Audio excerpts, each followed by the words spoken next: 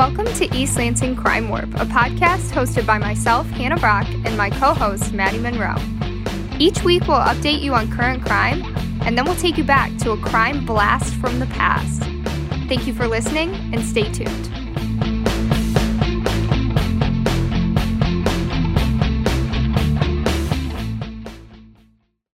So before we jump into our 6th episode of East Lansing Crime Warp, we want to let you guys know that this will be our last episode for this semester. We plan to come back next semester with more stories for you, COVID and life willing, but we just want to thank you for your support in this semester. This week, we're covering the 2005 case of a missing child, but before we get into it, we have a few current crime-related updates. So, Hannah, you reported on some low COVID numbers in Ingham County Jail this past week. What can you tell me about that? So even though there had recently been a COVID-19 spike in Ingham County when I originally wrote this, the numbers of COVID in the jail were actually extremely low. So they only had 2 inmates that had tested positive for COVID-19, but they knew that before they went in, and they were immediately put into quarantine and showing very few symptoms. And another thing that they kind of did to keep COVID-19 numbers down inside of the jail was reducing how many inmates they had. So that was done, according to Sheriff Scott Rigglesworth, by the courts. So the courts could decide if they wanted to forgive a few days on someone's sentence, or some of the inmates had just had their sentence go up, and that's why they were released. So they reduced their population from 300 to 266 by November 28th. And they also teamed up with the county health department to make sure that they were meeting all of the guidelines, cleaning well, testing, doing all of those things. And the inmates were only allowed to go into general population if, for one, their type of sentence allowed that, and 2, if they were definitely testing negative for COVID-19. So that was kind of how they kept the numbers low. Could you also talk about the armed protesters at the Secretary of State's house this past week? Yeah, so that happened on Saturday night, and Secretary of State Jocelyn Benson said at the time she was decorating her home for Christmas and watching movies with her 4-year-old son. And then she realized that there was actually a crowd outside of her house, and they were armed, yelling, and it seemed to be after dark. And this incident was kind of an extension of what we've been seeing of a lot of election controversy. You know, there hasn't really been any evidence that there's been election fraud, but that's still being brought to the forefront of the public eye, causing protests, causing intimidation such as this. At Governor Gretchen Whitmer's COVID-19 update on Monday, she actually discussed this intimidation. This has been happening to other political officials as well. And she was basically just saying that this is completely unacceptable and that there are other ways that you can go about airing your grievances that do not include showing up to someone's private residence and yelling at them and making them feel intimidated. So that's pretty much what happened with that. Could you also talk a little bit about Attorney General Dana Nessel's response to the lawsuit in Texas?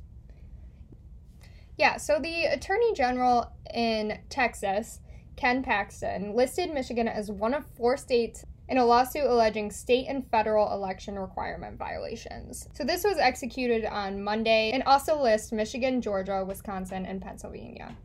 So basically, Paxton was alleging that those states and their officials had used COVID-19 as a justification for amending some election things that they shouldn't have.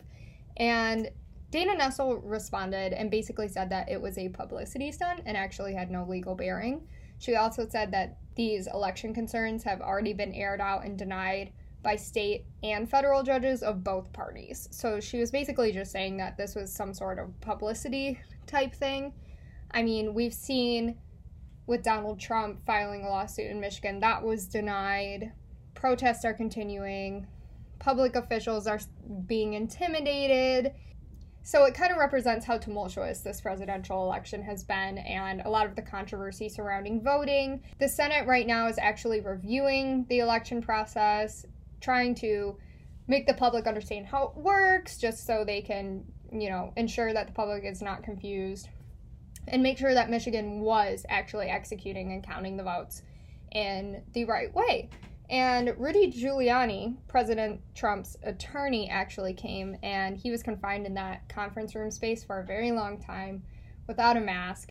And just days later, it was found that he was positive for COVID-19. So a lot of people were also told to kind of get themselves checked out.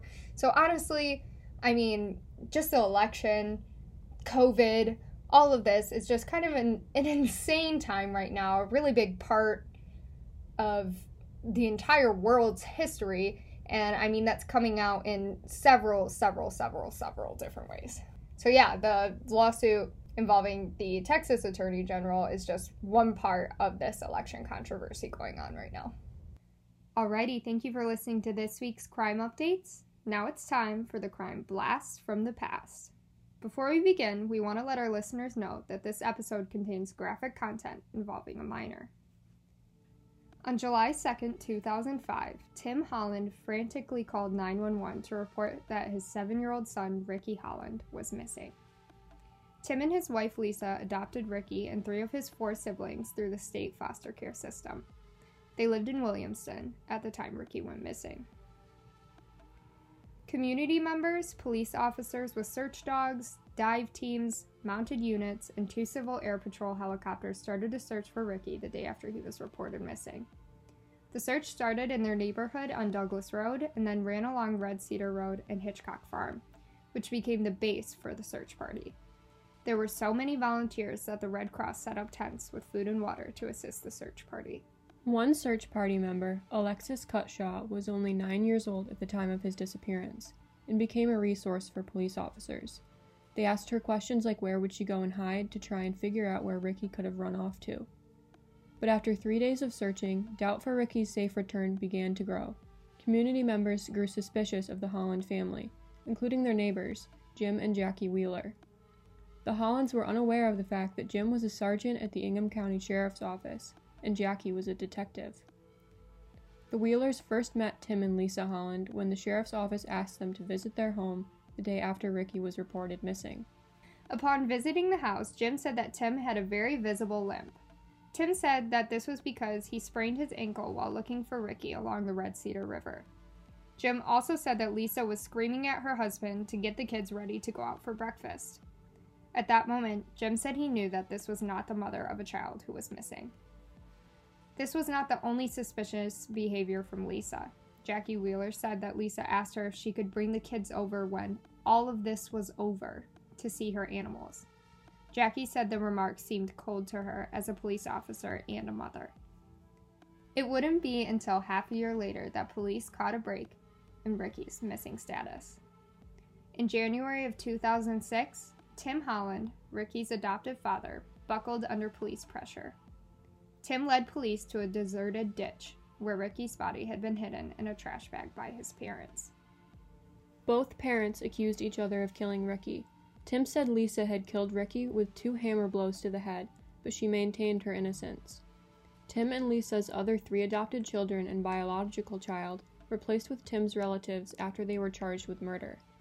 Tim fled the home with the children 3 days before he led police to Ricky's body. He filed a domestic abuse charge against Lisa that day.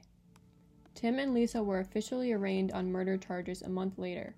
Prosecutors said they murdered Ricky on July 1st and reported him missing on the 2nd. The Hollands had also staged Ricky's room to make it look as if he ran away. The trial of Tim and Lisa would reveal tragic abuse and cause public outrage. A month after Tim had shown police where Ricky's body was, Ricky's remains were still held at Michigan State's forensics lab. His body could not be released for burial until legal issues were worked out. Several strangers reached out, offering to fund a funeral service. As an adopted child, his biological parents had no right to his body. A next of kin had to be determined. His body would remain in the lab for more than a year before a judge allowed 2 funerals for Ricky, one for Lisa's family and one for Tim's. The public was not allowed to come. Neighbors noted that Ricky had barged into their kitchens and ate food out of their fridges. He always begged them not to tell his mother, that she wasn't feeding him and he didn't think she loved him very much. The Wheelers said he wasn't mischievous, he was starving. Upon analyzing Ricky's body, investigators found he had sustained a broken nose at some point prior to his death. They had also found his shoulder, collarbone, and jaw had been fractured. Ricky's abuse had been reported as early as 2002, when a complaint was made to the Child Protective Services about rope marks on his wrists. Ricky was believed to be tied to his bed at night. In 2002, Ricky would have been about 4 years old. Ricky was not immediately removed from the Hollins home because of Michigan's Family First Act. This act focuses on keeping families together by providing services. The Hollins originally lived in Jackson, where school officials reported signs of abuse. The school said Lisa brought Ricky to school on a leash and packed carrot sandwiches for his lunch, even though he wouldn't eat them. He was also often bruised. The family then moved to Williamston and began homeschooling their children. Ricky's death led to several debates about homeschooling. There were also reports of abuse of his siblings. In December of 2005, a state worker asked Ricky's younger brother, Joseph, how he got bruises. He was 4 at the time. He said his adopted mother, Lisa, had hit him with a spatula. His younger sister, Allison, the Hollins' biological child, also had a black eye. She was only 1. Ricky's case was so publicized, even the life of his birth mother was reported on. She became pregnant after his death. The Detroit News reported this caused a conundrum for social workers, as she had already lost Ricky and his 3 siblings to the state. She was unemployed, living in a motel, and married to a registered sex offender. The Detroit News ran a reader debate to let members of the public comment on if she should be able to keep the baby. Ricky's murder also prompted public outrage and criticism of social services. In the opinion column of the Detroit News, Greg Allen of Battle Creek wrote, quote, "The death of Ricky Holland is the best example I have seen of the need for the death penalty in Michigan.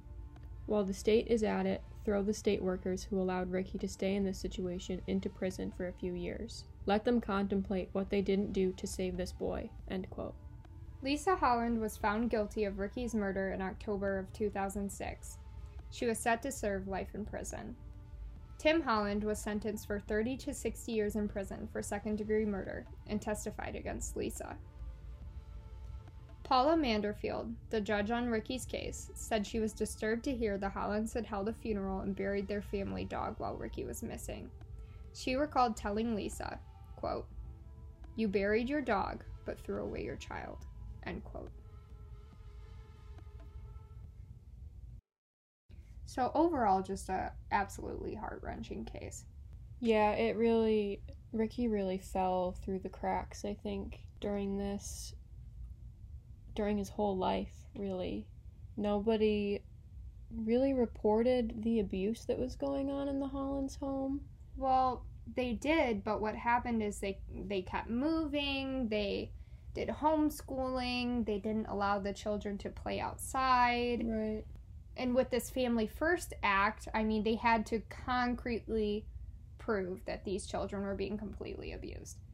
And in one of the articles that I read, they were talking about how it might be better for the child to stay with a slightly dysfunctional home than to stay with a home that they're completely unfamiliar with that's also dysfunctional. Mm-hmm. I just think overall, a lot of people did try to alert the police, alert social services, and somehow it just didn't get stopped. They found that he had died because he succumbed to some sort of head injury that she had inflicted on him. So, whether she killed him accidentally or on purpose, it doesn't matter because she was horribly abusing these kids. Right. All of them, even her biological kid. Right. Just the parents should have never been able to be foster parents. Right. They should have never had children of their own. I just can't fathom this happening to an adult, let alone a child. He was 7, which means he was probably born in about 1992. That's 2 years older than me. He could have been in college by now. He could have been, if he didn't want to go to college, figuring out his life, living out his dreams, and instead he was thrown away in a ditch like trash, and that is horrible. The neighbors had also kind of suspected that this family was pretty messed up. Even by the 3rd day, rumors were coming out, about this family, and people had already kind of given up on him. And I know that the father got the lesser charge, but I don't think that proves anything more innocent about him. Right. Yeah, I found it interesting that the Hollands were unaware of the fact that their neighbors were a police sergeant and a detective. I wonder if any of this story would be different if they had known that. Yeah, because they probably wouldn't have talked to them. Right. Because she was very candid with that neighbor and was saying, when this is all over. Right. Like, shouldn't you be hoping for your son to come back? Or at least pretending better. Right. Like, I don't understand that at all. And they both blamed the murder on each other. They clearly worked on it together and made it seem like he ran away. Another interesting part is that the girl, Alexis, she was 9 at the time, and the police I wonder how they chose her. You know, maybe she would just talked a lot or something. But they asked her a lot about what she might be able to move, where she might go, trying to just get into the mindset of a child. Another sad thing is where his remains were found, there's a cross, and it was originally so beautifully decorated, and a LSJ article from about 5 years ago shows it looking really dilapidated. That hurts. Yeah. It's really hard. I also found it kind of inappropriate, though, that the Detroit News was asking the public to weigh in on if his birth mother should get to keep her baby. Yeah, I don't think that's really relevant to be in a newspaper. No, that's like a tabloid on this lady. Right. That's really messed up and really against journalism ethics. Right.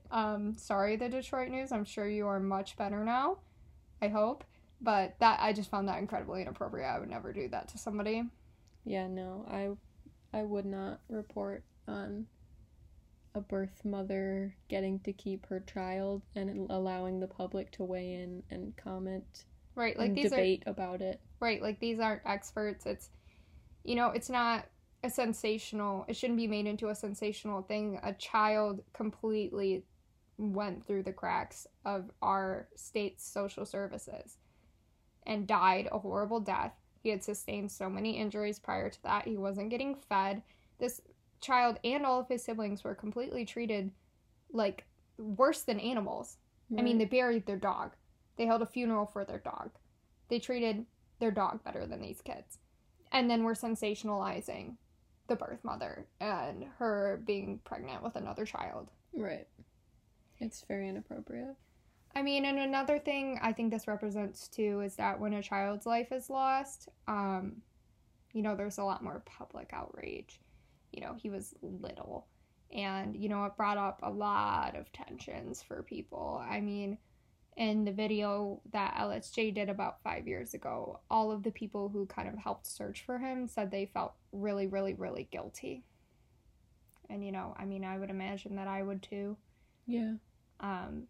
I think another thing to point out is that it could have been any of those children. I mean, this is a really heart-wrenching thing to say, but it could have been any of them. And it's just really sad that they had to lose Ricky in order for the Hollands to be exposed, so they couldn't hurt those other children too. Right. I don't know. It's just a horribly, horribly, horribly, horribly, horribly sad case. It is. It's very, very sad. I told Hannah that I didn't want to do this one. Yeah, because it made me sad.